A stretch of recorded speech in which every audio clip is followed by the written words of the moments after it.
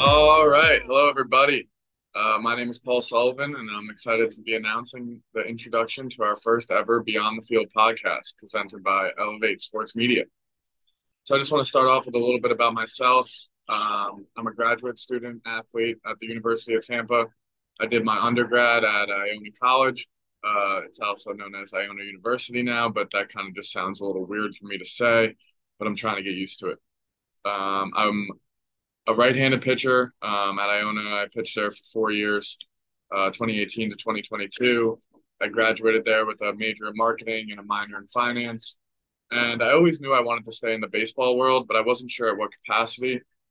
I kind of like flirted with the idea of coaching for a while, which, maybe in the future I'd still love to do. But within the past couple months, I've decided that I want to really educate myself in the sports agency industry.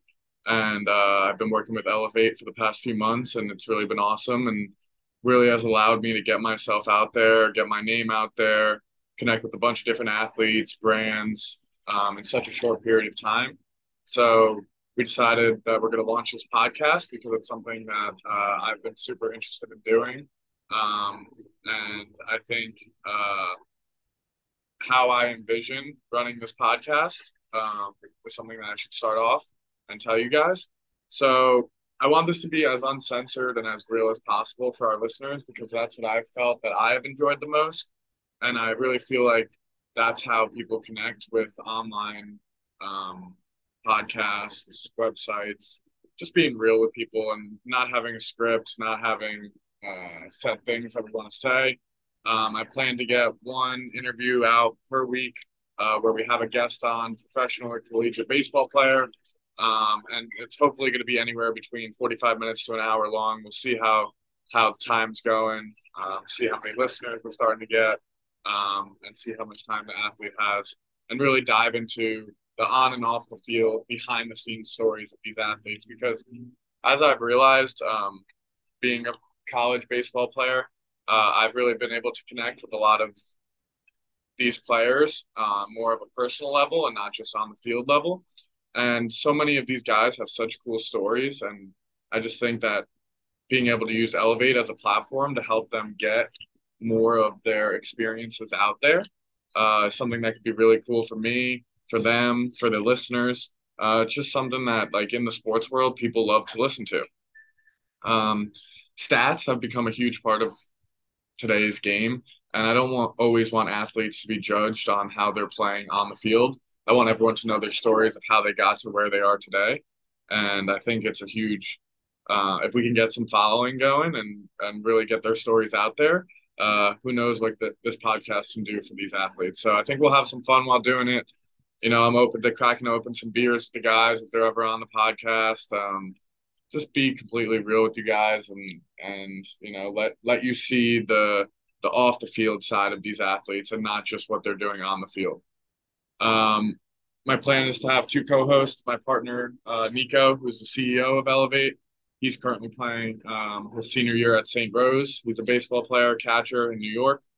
And my other partner, Mark Hernandez, he played at Rowan for his first 3 years, then decided his playing career has come to an end, but wanted to stay in sports as well. So he's been great. He's our head of NIL and marketing. And we're really gonna, get this podcast going and get the listeners to hear some uncensored stories. So that's just a little brief overview of everything that I wanted you guys to know before the launch of this podcast. I'm not going to sit here and tell you that I have ever ran a podcast before because I haven't. This is going to be new to me, and I hope you guys, as the listeners, enjoy, coming along for the ride. Our first interviewee is going to be Alex Katz. He was recently announced to Team Israel's roster for the WBC starting up on March 7th. And he's also the founder of Stadium Kicks. We'll talk about this more in the interview, but just wanted to give a little brief introduction before I have him on, because how I envision starting this podcast as well is as soon as we have them on Zoom, I'm going to put in all the audio for you guys to listen to. I don't want any, behind the scenes, hey, we're going to ask you this, this, and this. Be ready for this, this, and this. It's just going to be uncensored, fun, and, hopefully informative so that you guys can start to learn what it's like on and off the field and not just looking at these players' stats. So I hope everyone enjoys. And here's Alex Katz, Mark Hernandez, Nico, and Paul Sullivan. All right. Do you guys see that it's recording or no? No, it's good. Yeah, it's on. Okay.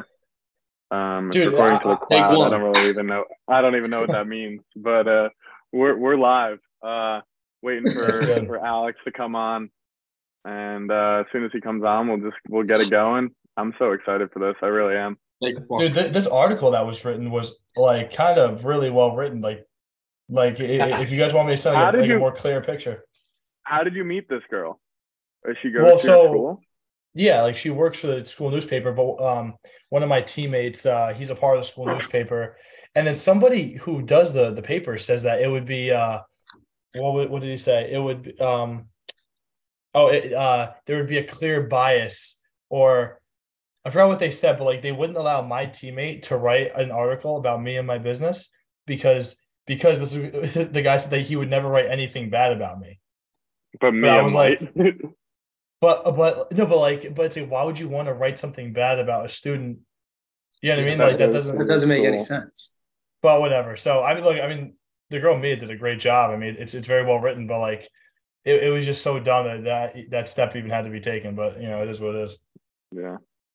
I said to Paul, I thought it was shorter than it was going to be because of all the questions that she asked. I thought it was going to be way longer because the questions took me like 20 plus minutes to answer. Dude, I was there for over an hour with her, doing the questions, and I was like, all right. I mean, like, yes, this is pretty legit. I mean, like, she's going pretty, in depth. So, like, I didn't mind it. I didn't mind it, but it was longer than I thought. If we keep this in, this is a little free ad. We'll post a link to Elevate's page, but we just had an article written about us by one of Nico's school newspapers at St. Rose. And go read it if you have the chance. It tells you guys a little bit more about us. And what do you guys think of like reaching out to like Joe's and Pascack Hills and like them doing like, because I'm sure I know Joe's is a school newspaper and I'm sure they have like alumni things that go out. They would. I think that would be awesome, and that they would definitely. I don't know about St. Joe's. You probably have a pretty good in there at St. Joe's, but they would definitely be down to do it for like their school newspaper. I think that's a good idea. I think it was like Pascack Hills Trailblazer or something. I want to see if they can do one here, but it's like you at St. Rose. Like, I mean, it's like us, but like I feel like it's different with the chick talking about it at your school because you were the founder of it. You know what I'm saying? Right. I don't know. I'm gonna ask. More you can ask. It doesn't hurt. More exposure, the better. That's all it is. Paul, what happened over the weekend? You guys lost 2 games? Yeah, that's crazy, right? We played well. They kind of came out a little hot. Hit a bomb in the top of the first inning, like 440 foot. Well, yeah, that was me. Thanks for bringing that back up. But in the top of the first, their 3-hitter hit like a 440 foot bomb to left field. Kind of set the tone a little bit. They came out. It was their first weekend. They were the better team this weekend. We came out the second game and beat them 14-2. So like we're clearly like capable of like smacking them around. When they beat us both times, it was by 1 run. Who was it again? Quincy. They're pre-ranked number 23 preseason. Alex just said he's hopping on in a few minutes. Interesting. Where is Quincy? Quincy is in Illinois, I believe. They told me. There were some big country boys who love to swing for the fence, and some of them did it pretty well. Paul, we're playing East Stroudsburg this weekend. They were nationally ranked when the season started. But I played with a bunch of those guys. Dude, they have a kid. They have a kid that we're probably gonna face. He's like 6'7" and like Chuck's like 95, 96. And we faced him last year. He was gross. Yeah. This is your opening weekend. Yeah, what division is St. Rose? D2. Yeah, so is it are you at home or at Stroudsburg? No, we're at Stroudsburg. We were supposed to play in Dinwiddie, Virginia, at like a neutral site against Kutztown and then Westchester. 2-2, but then it got canceled because of the weather. So now we're going to Stroudsburg and we're playing Sunday and Monday, double headers at their place. Yeah, it was like 85 and sunny here today, but I'm not bragging. Every time. Every time, bro. Every time. All right. We got Alex Katz logging in now. There he is. Alex, let us know when you can hear us. What's up, guys? How we doing? There he is. Doing? How's it going? Good. Doing Alex, well. Nice How's everyone? Good. So just to let you know, we're recording already. We're kind of trying to make this podcast as real, as uncensored as possible. Nothing like we want to make it feel like we're getting to know you more than like we're recording it for like podcast purposes. We want to sure. block out some time and do this with a bunch of Elevate athletes, with any athletes that we can get in touch in that will help us, grow the following. So this is Alex Katz, everybody. Alex, what's like an average day like for you? What were you up to today? What's like a day in the life? Yeah, I mean, it definitely varies depending on the time of year. Today was a little bit of a later day for working out in the gym. Usually I split my days in half. Usually, early on in the day I'm working out and spend as many hours as I need to throw and work out. And then as soon as I get home, pretty much through, the evening into the night working on the shoe company. Yeah. So we're definitely going to get into that. Stadium Custom Kicks. We've all done a little bit of, background research on you. We know probably more than you know about us. A little bit background on me. I play at the University of Tampa right now for my grad year. Mark can introduce himself right now. What's going on, Alex? How we doing? So I'm Mark. I actually live right next door to Paul, funny enough. But we grew up together from North Jersey. I'm at Rowan University right now. I played my freshman to my junior year, and I hung him up this year. And so now I have a little bit more time to put towards Elevate. But just kind of love getting after it and love working with these guys and excited to be on the phone right now. Absolutely. Great meeting you guys. You know Nico pretty well, or you've been working with Nico more than us.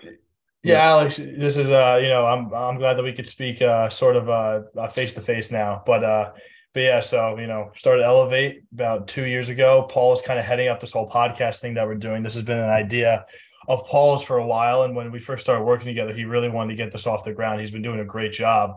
But dude, I know that you're all in on sneakers and you have a whole collection behind you. Like what do you? I'm not a sneaker guy. I got 2 pairs of sneakers and I wear them both until they have 1,000 holes in them, and then I go out and I get new ones. I do the exact same thing.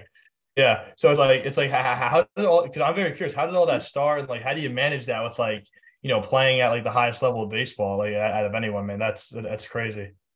Yeah, I mean, the big thing is surrounding yourself with great people, because possibilities are endless when you're surrounded by great people. And all it takes is one bad person to even if you're in a group of 30, 40 people, all it takes is one bad apple to ruin the whole batch. So we have 45 people working with Stadium Custom Kicks right now.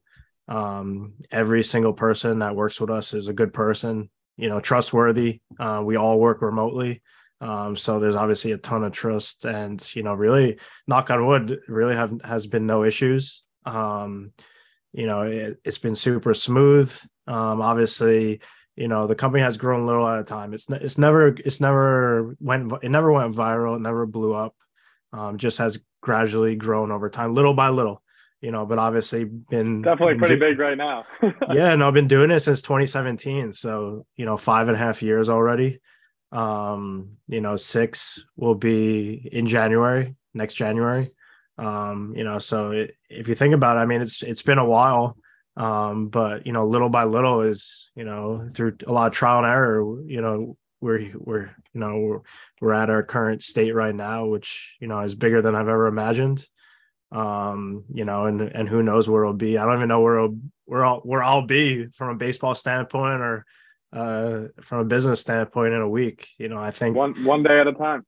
Exactly. Really, not even less than one day at a time. Obviously you have long-term goals, but long-term goals, as you guys all know, are only a thing if you put you put in the work little by little and really set yourself, set those short-term goals for yourself. So how did it all start? Did you know you wanted to get into kicks? Did you know like cleats were always something that was a passion of yours, or what? How did it all where did it start? And obviously we kind of see where it's at now. I think it started when I got my first paycheck in pro ball in 2015. Wow.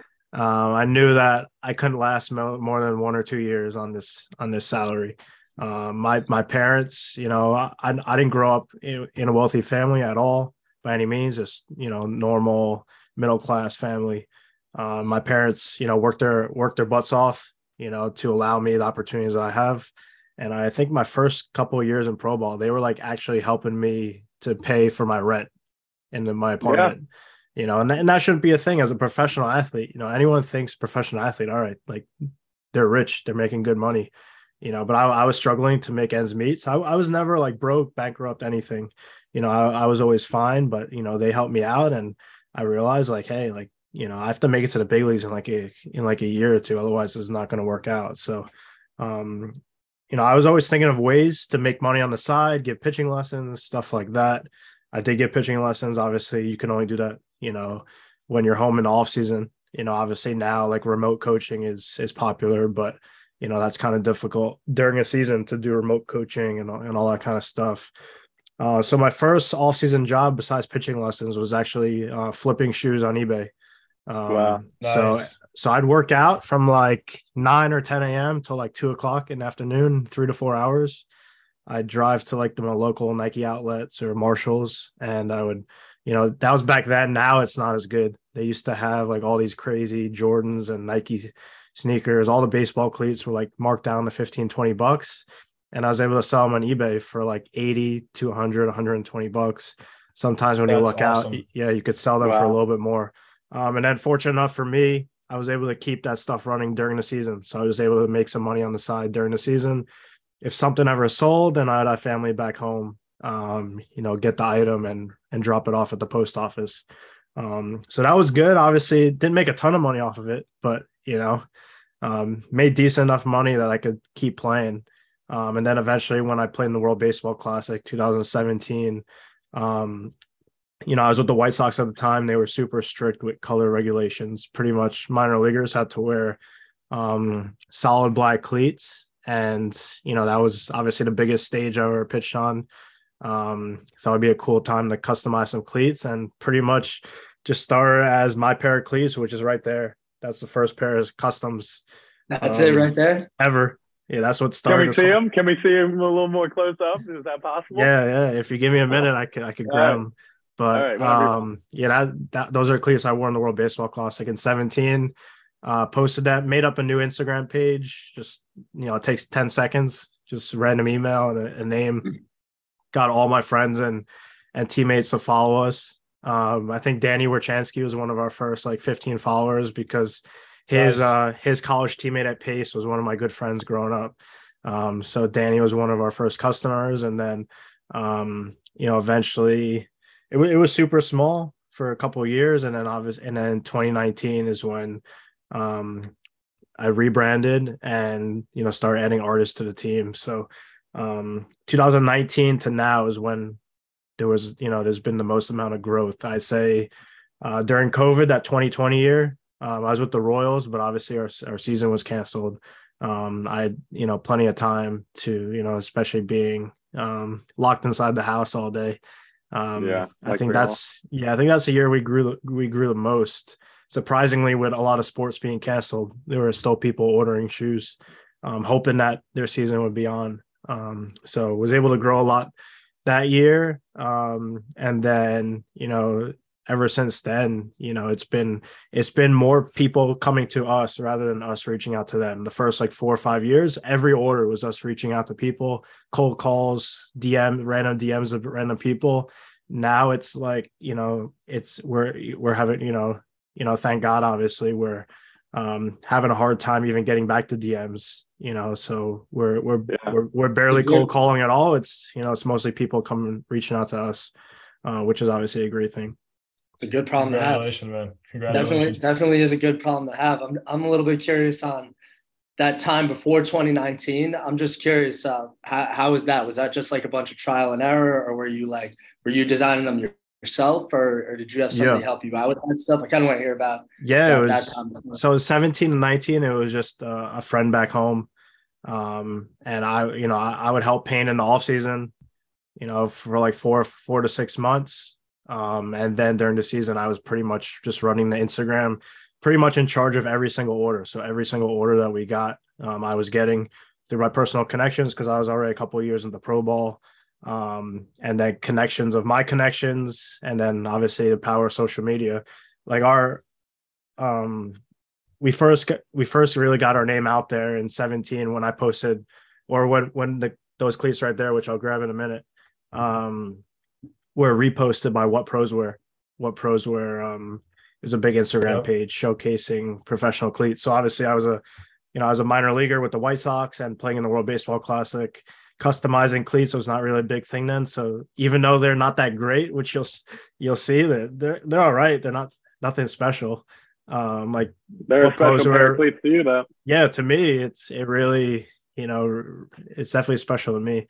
But they reposted them, and then a lot of guys that I didn't know started following us, and then people started ordering or sending their cleats in just to have the Nike checks painted. We didn't know how to paint shoes back then. Like I'll grab them now. Give me a minute. Yeah. All trial and error. I mean, that's how all these startups. He has an artistic side. Yeah. No, straight hustler, dude. Cool. Straight hustler. I want to ask him about. I saw that he recently posted for the Volunteers, Tennessee, their cleats. So I want to kind of ask him how he got involved with that. Yeah. So you'll see. I gotta figure out how to take these out. You'll see the paint. Alex, as an Elevate athlete, we're gonna have to send you some new AirPods that don't have the wire connected to the computer anymore. We gotta hook our guy up. If I connect it to this, there's like. You're cutting out a little bit. Can you guys hear him? Yeah, we lost you out. Oh, there we go. You hear me? That's better. Yeah. So I have this this Yeti mic, so it works better with the wired headphones. But I'm just messing around with you. Yeah, this is those are the. Yeah, so pretty much just painted a Nike check, some like silver chrome on the bottom, and then like the Israel baseball logo, and they're actually they're actually authenticated by MLB. Dude, that's sweet. Cool. So that is awesome. So if you search up that serial number, you could see on MLB.com. Nice. Oh, so cool. But as you can see, what started it all. Yep, there's cracks here. There's chips on the midsole. So we don't really know what we were doing.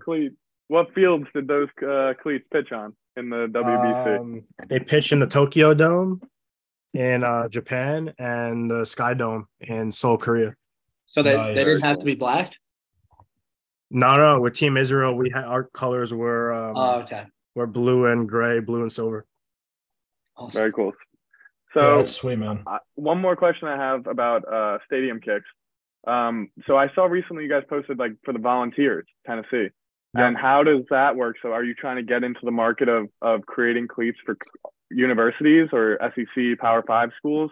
Like is there a plan there? Did Dave reach out to you? Kind of what happened there and how did that all transpire? Yeah. So, we've worked with a lot of schools over the last few years, probably the most in the last year or two. Last year we did the whole Tennessee baseball team. They were number one in the whole country, the whole year.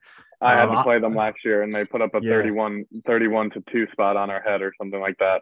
Yeah, no, they're nasty. They're nasty. And this year we did cleats for the entire team for Tennessee and LSU, who just happened to be number one and number two.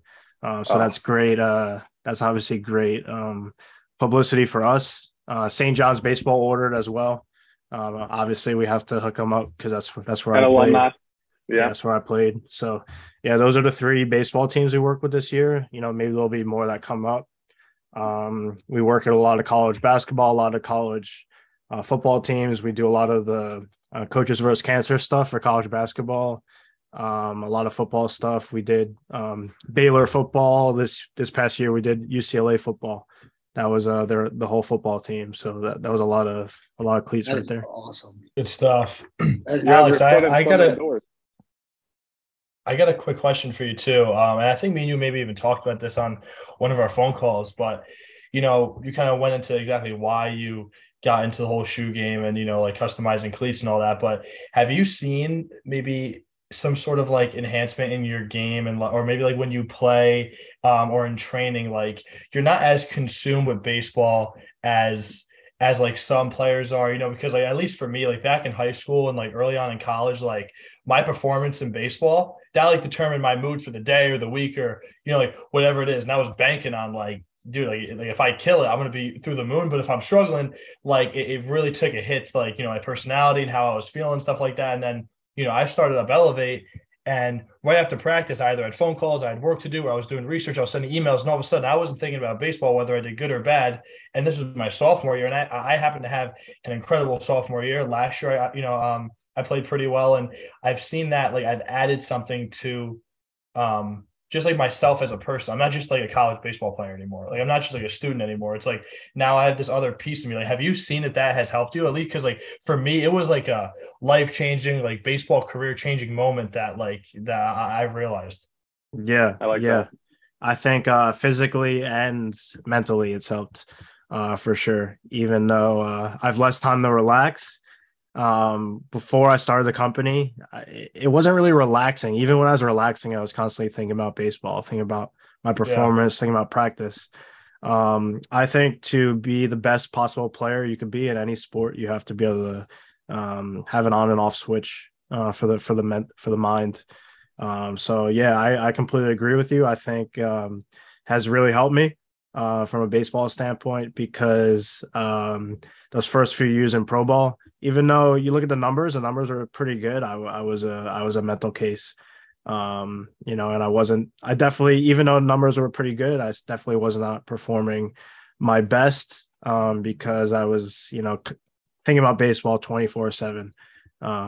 So yeah, I think, obviously, I haven't been made to the big leagues yet, but there's a reason why I'm still playing professional baseball. And not to knock on anyone, but most players that were drafted in 2015 have already moved on and are playing another sport. So, I'm grateful for all the opportunities I've gotten, and I think a big part of that is, being able to just understanding myself better and what works best, and how to turn that switch on and off. Because there's no way I could be thinking, this is what 8th or 9th year in professional baseball. There's no way for 9 years straight, or even plus those few years in college, that I could be thinking about baseball every second of every day. I probably would have wanted to quit already by now. 100%. So transitioning a little bit more into baseball now. You were drafted in 2015, like by the Chicago White Sox, right? Yeah. So what was kind of like, you bounced around a bunch and then you found yourself playing for Team Israel in the World Baseball Classic. What like is the communication with Team Israel? How does like one get picked by their country to go represent them and go play for them? You were bouncing around. Did you have an agent that helped you do that, or kind of just some behind the scenes for the listeners of like what it looks like to go and play for Team Israel? Yeah, so I think my initial contact, like I don't know exactly what goes on behind the scenes. I may never know what happens behind the scenes, but my first contact with them was actually my freshman year of college. So that was fall of 2012, spring of 2013. Team Israel was in the WBC qualifiers in Jupiter, I believe, in September. And you were at St. John? Yeah, September of 2012. So this was like my first month in college, so fresh out of high school. And I think I emailed or Facebook messaged someone at the Israel Association of Baseball. I'd love to play on the qualifying team. And they said that it was pretty much just for professional baseball players, but they'll keep my name down, or they'll stay in contact with me for the next WBC qualifier, which, that was 4 years later. So, hopefully the goal was to be in pro ball by that point, which I was.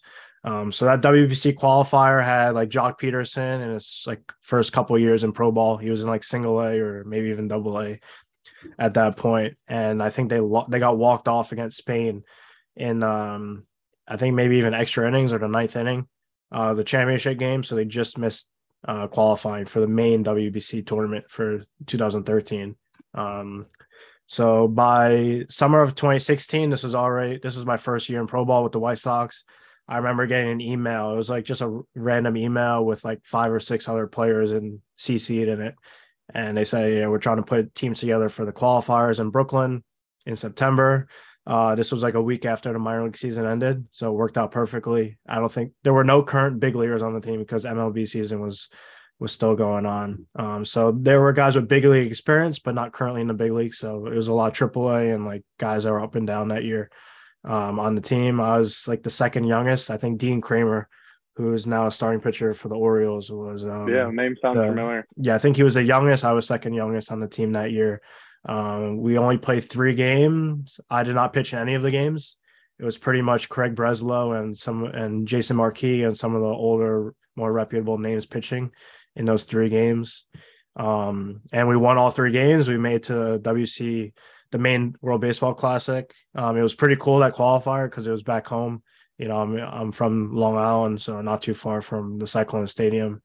All the family got to go to those games. And I didn't know if I was going to make the tournament because I didn't pitch and I didn't really get to prove myself.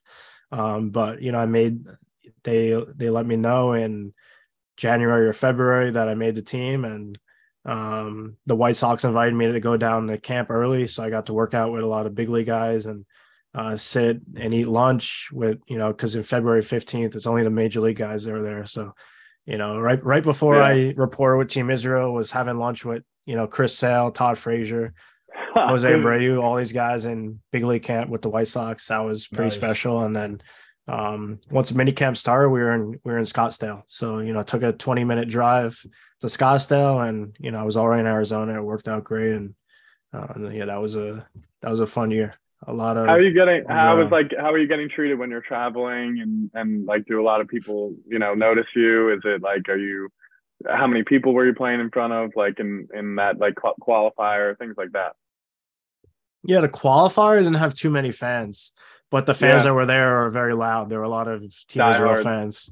So let's just say that stadium in Brooklyn holds like 6,000 fans, maybe like 2,000 or 3,000, like half full, maybe. But those fans were into it. Like, it wasn't like a typical minor league game with, you know, half capacity. Then game 1 in Korea, I think it was sold out. That stadium holds like 25 or 30,000. The next game against Taiwan and Netherlands was not as crowded because obviously we're in Korea, so the Korean fans don't care about Israel versus Netherlands. And then when we advanced to Japan, second round in the Tokyo Dome, that's a bigger stadium that holds like 55 or 60,000. I don't think it was too crowded against Cuba. Netherlands, we played them again. It wasn't as crowded, but when we played Team Japan for game 6, there were about 55, 60,000 fans there. That was super loud. And you know what the craziest part of that game was? Batting practice. 2-3 hours before the game, there were about 30, 40,000 fans there for batting practice. Like you go trying to catch home runs, or what was not even like, you go to a World Series game. I think I've been to one World Series game years ago. And it wasn't that crowded that early. It was incredible. It was like a whole nother event before the main event. Fans aren't allowed to keep BP home run balls. They actually have security guards in the outfield in Japan, and they have whistles. And when the ball is coming over the fence, they blow the whistle. It's actually really funny. And then the fans have to give it to the security guard. Security guard throws it back on the warning track.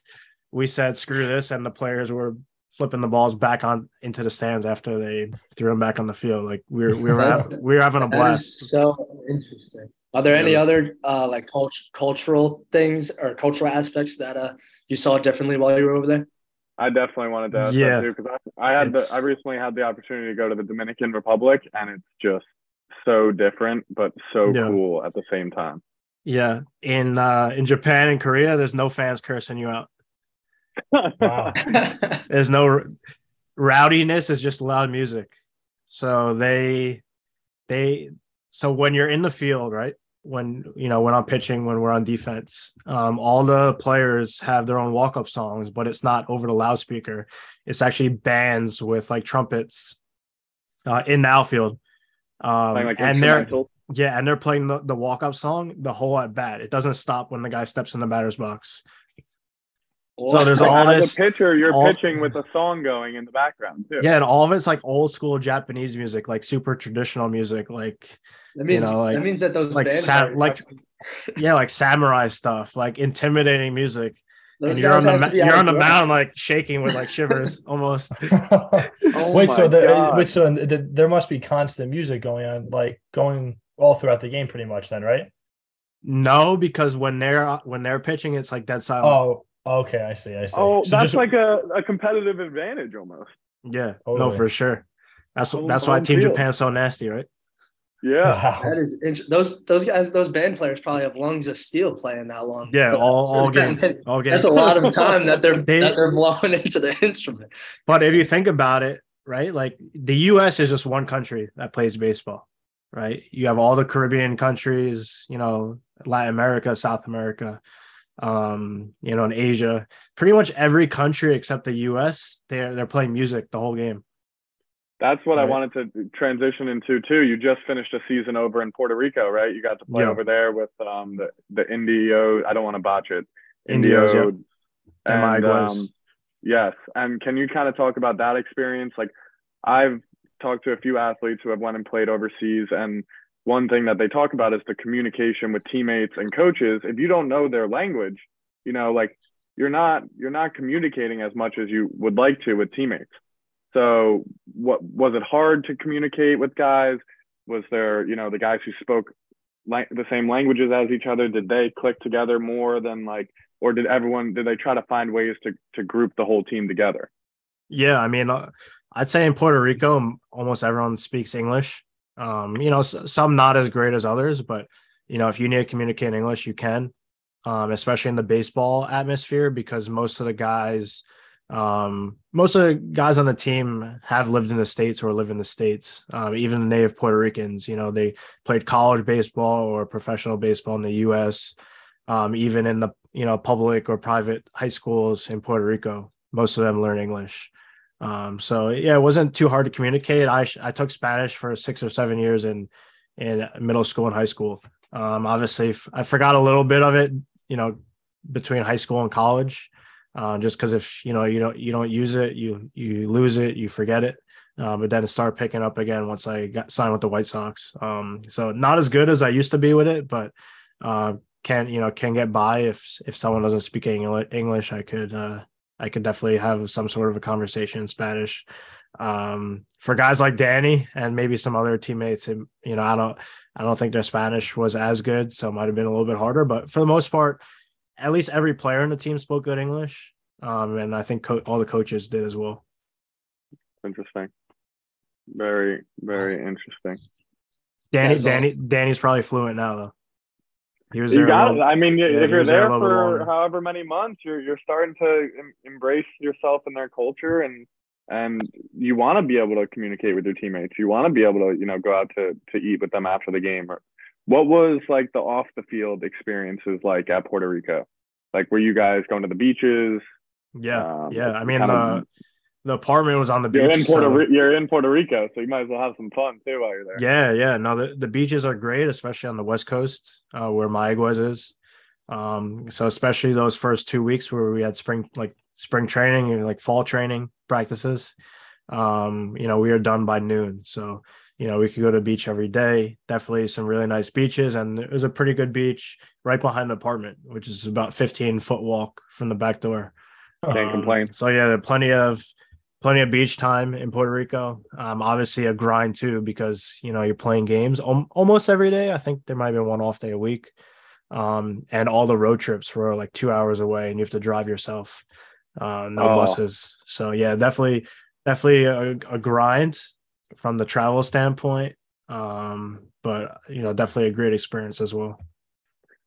You got any like off the field stories, like driving back, like any like through the worst parts of Puerto Rico, or was it all, Yeah.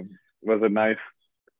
Yeah. So this was within 1 week. I posted. So my roommate and I, or a teammate and I, Andrew Gross, he would usually drive to the away games, and then I would drive back. So I'd get the night shift, he would get the day shift. It worked out pretty good. And I remember he was driving, and I posted on my Instagram story like a time lapse, right? Where you just, I held my phone up for like 5 minutes, but it sped it up, made it like a 10-second clip. I put it on my Instagram story. Like, is Andrew a good driver? Like, just joking around. And, most people said yes. But it looked like he was driving 500 miles per hour, even though he wasn't. Oh, man. Right. And everything was good. Then I drive back on the way home. Right. And the speed limit's like 55 on the highway. And I was going 55 the whole way. Right. This is like 1 a.m. because it's like, it could have been extra innings or something, or we had to get food after the game. So that took maybe like a half hour, 45 minutes. So it was like midnight or 1 a.m. No one was on the road, and I'm going 55 the whole way. Then I start going down a hill, and like my foot's not even on the gas, and the car just starts speeding up, and it went to like 68, 70, right? Which in New York, like on the highway, everyone's going 70. Like, you don't get pulled over. You're getting away with that. Yeah, for going 65, 70. You get pulled over if you're going like 75, 80 plus on the highway, right? And I guess the police officers, they know that every car is going over the speed limit at the bottom of the hill because there's a big hill. And I get pulled over, of course, on that same day, and get like a $300-$400 ticket. That same day where I'm kind of making fun of Andrew's driving. So that was like karma right there. And then like a day or 2 days later, 10 minutes into the drive, we get a flat tire. So travel there is tough. I mean, like you're driving yourself to games, and you're not in a team bus where the bus driver is paying that ticket. That's coming out of your pocket. Exactly. Yeah. And in the US, like that would never happen because you're taking a bus, so you don't have to worry. You sit back, relax, and you don't have to worry about driving yourself. But yeah, no. I guess that's the only thing about Puerto Rico. The infrastructure isn't that great. It definitely needs a lot of work. The country is absolutely beautiful, but the roads have a lot of potholes in them. You didn't get any pass for being a professional baseball player over there at the time? You were like, hey, like I'm driving home from a game right now. Like, I'm sorry. Nothing. No, but I heard he gave me a fake ticket. I heard it wasn't actually entered in the system. So yeah, it was a little. Did you think he just pocketed the money? You think? I don't know. I didn't pay him. I didn't give him any cash. If it was another country, maybe that would have happened. But I was about to say, like, if you paid him or not, because I thought the same exact thing. Yeah. I may have paid him. I may not have. Who knows? What happens in Puerto Rico stays in Puerto Rico. Exactly. So the upcoming WBC, when do you leave for that? How has training been looking? How's your arm feeling? How's everything feeling? Yeah, no, the arm feels great. I don't know the exact reporting date yet. I think around March 6th or so, something like that. So in like 3.5 weeks down in Florida. But yeah, no, definitely ready. A lot can happen. It's going to be in Palm Beach. I think there's exhibitions against the Marlins and the Nationals. Cool. Before the main tournament. But yeah, a lot can happen those next 3 weeks. Obviously, maybe, or not obviously, but maybe maybe find out which team I'm playing with, whether it's an affiliate team or back to Atlantic League. So a lot could change the next few weeks. So, have you been in contact with any affiliate teams or anything like that, or? Yeah, no, definitely have, and it's always not just my case, but in a lot of cases it's last minute. Pretty much in 2020 when I signed with the Royals, it was like a week or two before minor league spring training, and then in 21 when I signed with the Cubs, it was actually the third week of spring training. They signed me. So yeah, it's all pretty much last minute. It's like, all right, we're signing you either tomorrow or the next day, like fly out. So I'm ready. I'm always ready. I'm Do you have a nomadic. pair of cleats? You got a pair Yeah, of cleats ready? yeah. I actually not really stockpile. I'm like a doomsday prepper for baseball cleats. As you should be. Whenever I see cool cleats, or I usually buy them and just save them because I never know what color my team will be, and then I can't wear stock cleats, so I quickly have to get a pair painted up or paint a pair myself before I leave. I remember the day when I signed with the Cubs, they told me they were signing me, and then like a day or two later I had to fly out. I stayed up late that night painting some Jordan cleats for myself. You can't be the founder of Stadium Kicks and not have a cool pair of cleats on. I can, exactly. Very true. That is awesome. What's that process like? I mean, you might be used to it now, but like kind of sitting around, kind of waiting to see what you're going to be up to. I like obviously kind of going back to what I said before. It might be easier because you're occupied with like training and running your business, stuff like that. So maybe it's a little bit easier for you compared to other guys. But like, is this like just a process that you're kind of used to now, or is it like unsettling, or like how does that go over here? I mean, training, stay consistent too. I'm kind of used to at this point because ever since a few years ago, pretty much every contract that signs a 1-year deal. There's really only multi-year deals if you're early on in your minor league career or if you're a major league player signing a major league contract, because there's no guaranteed money in the minor leagues, right? So there's really no reason to sign more than a 1-year deal. So I'm kind of used to the stress of being a minor league free agent. Being a free agent is only glorified if you're Aaron Judge or like a big name like that. Right. For 90% of even for major leaguers, right? Like there's a lot of major league guys who like finish up that year in the major leagues, in the big leagues, right? And it's a stressful offseason, right? Because it's not like teams are going after them. Some of them actually have to go to pro days and throw for teams, even after being in the big leagues a few weeks ago. There's so much competition out there. It's worldwide. There's so many guys, so many talented players out there. The game's getting younger and younger. But yeah, professional baseball is super stressful, especially when trying to find a job, and then you find a job and, maybe you're not paid as well. So, right. There's obviously money in baseball, but most guys don't make good money. There's a reason why so many guys retire and so many guys quit, because it really is not easy. It's way easier to get a 9-to-5 job and be making $60,000 to $100,000 than to play professional baseball. Yeah, it was easy. Everybody be doing it. Yep. I actually I had a question kind of transitioning back to Stadium Kicks. I wanted to ask about Ari Solomon. I just want to hear his story, because I saw him all over the Instagram, and I saw him in those videos when he's unveiling the boxes to the players, the one with Schwerber too. I just want to hear about him a little bit. Yeah. So for those of you who don't know Ari is our head designer, and he's head of special projects. So he's pretty much like second in command at Stadium Custom Kicks. Everyone thinks that he's the owner of the company because he's in the videos with Schwerber. With some of the videos, I'm either taking the video or someone else is taking the video. But he has obviously a good personality. I'm a little monotone sometimes when I talk. He has a more vibrant of a voice, and he also sucks at taking video. So if it's me and him, then I'm pretty much the one taking the video. Not because I didn't want to be in the video, but because I'm better at taking videos. But no, it works out great. He definitely works super hard and is a huge asset to Stadium Custom Kicks. Is he? Did you meet him earlier on, or did you meet him in college?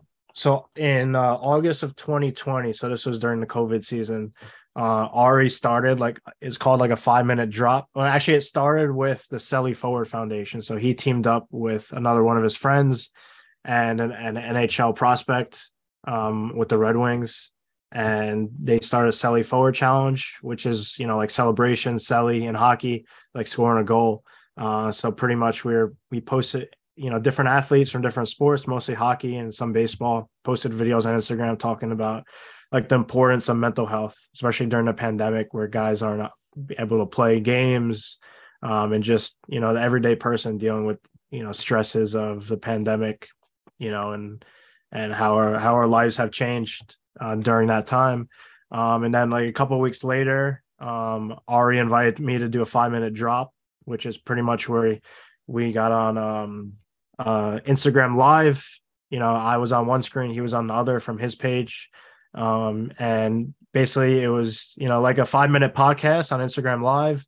And at the end, so Ari's a graphic designer. At the end, he would present each athlete with a customized canvas of his graphic. So he took like all these cool photos of me pitching and created a crazy graphic, and it was on a canvas, and he mailed it to me after the 5-minute drop. And Ari did this with a bunch of different athletes over those few years. So after that, I followed him on Instagram and I saw his cool graphic design work. He was doing just freelance stuff. He was still in college at that point. But then I saw he started posting like customized Jordans. So he was actually sketching up Jordan concepts. We had a website already for a few years. We were selling concepts on there. We didn't have more than maybe like 50 to 100 concepts on the website, so it was kind of small. And I offered Ari the job, a job like a week or so later. And I said, hey, are you interested in doing some concepts with us? Right. It's really a stress-free job. Like, you don't have to do any certain amount of concepts for us. Just, when you come up with cool ideas, we'll post them on the site. And his first project was actually Jacob deGrom's cleats. So I think his top project that he's ever done was actually his first pair. Wow. Yeah, the rest is history. Those cleats went viral and actually auctioned off for over $8,000 for charity. And since then, Ari has designed, I think, over 3,000 shoes. Wow. So quite a lot of work since 2020. And like I said, he's like second in command with Stadium Custom Kicks. His roles have definitely increased, and he does a great job on delivery day videos. You might come across him on TikTok. He changed everyone's perception of Max Scherzer, right? Everyone thinks Max is like intimidating guy, which I'm sure he is, but he did a delivery day video with Scherzer dropping off his cleats, and he looked like a kid in a candy shop, was super chill, relaxed, was absolutely loving it.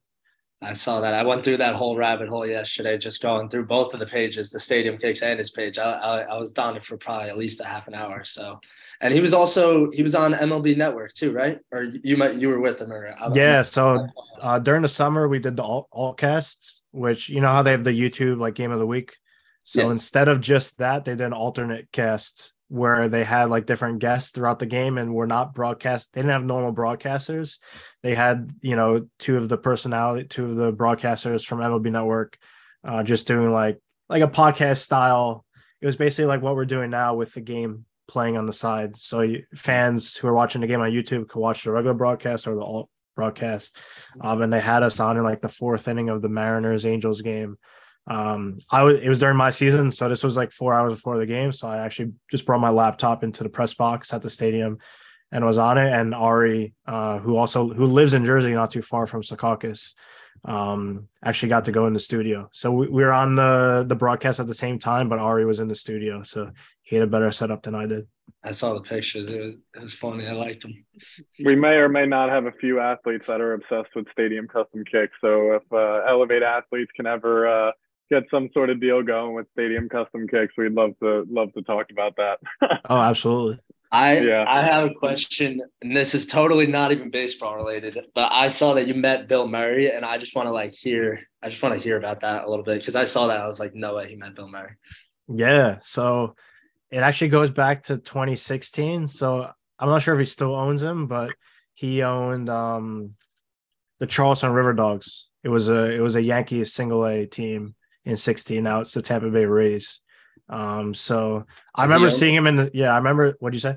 He owned them? Yeah, I think he still owns them, but he was I remember when we played them, he was in the stands and they were making a big deal of it. So like a couple of years later, this might've been 2018, I was at a St. John's basketball game on campus. Right. And I think his son might've been like the assistant coach at Butler or Xavier. So he was in the stands, like a row to the left of me. So after the game, I went up to him, was talking to him a little bit, and we were actually talking about minor league baseball because I brought up like, hey, I remember when you were at the game that I was playing in, Kannapolis first Charleston, and we talked for like 10, 15 minutes. Really nice guy, and one of my friends who was with me took a picture of me talking to him. That guy's a legend. I just like it caught my eye. That guy is a legend. He's one of the funniest mans alive, I think. Yeah, no, he's great. I feel like he's one of those celebrities who doesn't have like any like hate or controversy. I feel like everyone loves him. It's like, how could you not? How could you not? Yep. How could you hate a Ghostbuster? Yeah. Who was the coach you played for when you were at St. John's? Head coach, manager was Blankmeyer, Ed Blankmeyer. Yeah, Blankmeyer. Yeah, he recently retired, right? Yeah, he coached in pro ball with the Mets, and then got a job with the Cubs last year. But then he retired. I think he's actually an adjunct professor back at St. John's now. Really? What was one of like your most fond St. John's memories? Like it could be a game, or a locker room memory, or just something that still sticks in your mind today from when you played there.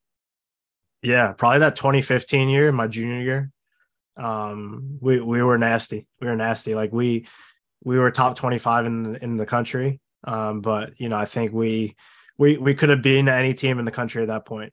We lost in the regional championship against Arkansas, which had Andrew Benintendi on it. That was a competitive game. I pitched that game. It was like a 0-0 game going into the fifth. We were in it to the end.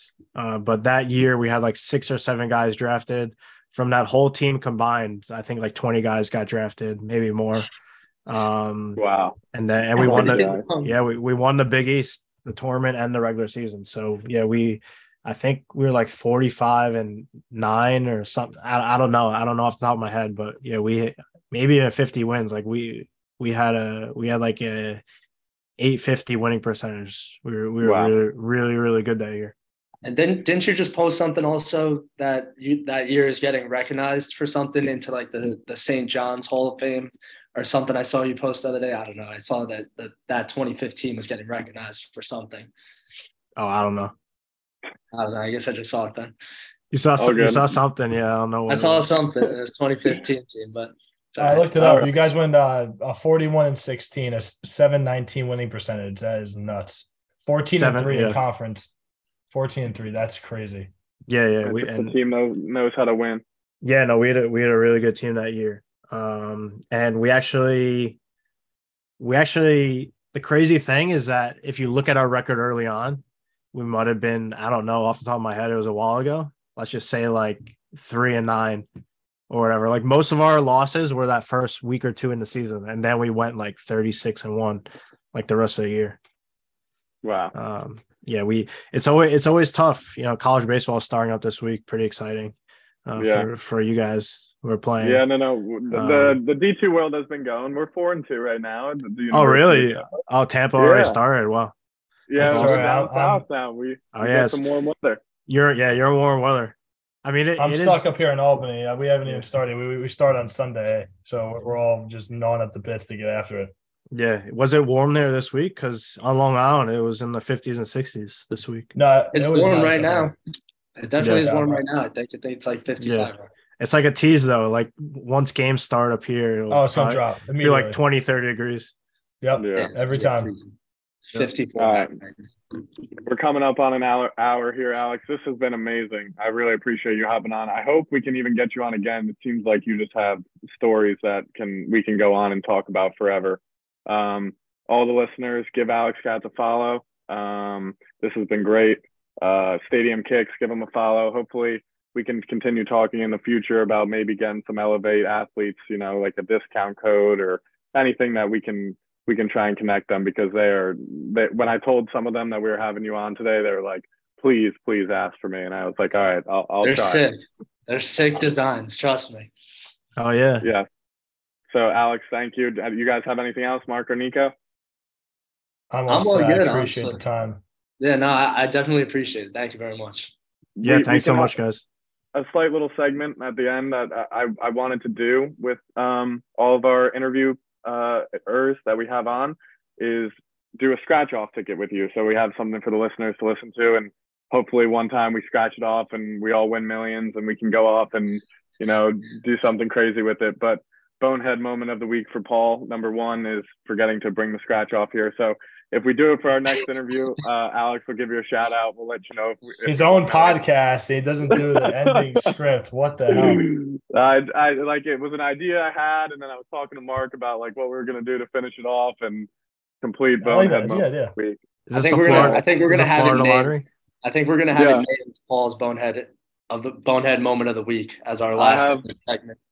I have a bunch. I could tell you guys a bunch. I mean, I was driving into my apartment today, and I got a car wash this morning, and I think that they took my tag to get into the parking garage, so I couldn't even get in until I waited for another car to drive in. I think the car wash people took it, and I'm gonna have to figure out a new one. So plenty of bonehead moments of the week for me. But Alex, thanks again for coming on, and hopefully we can get something going again soon and have you on the podcast another time once we circle through a few athletes.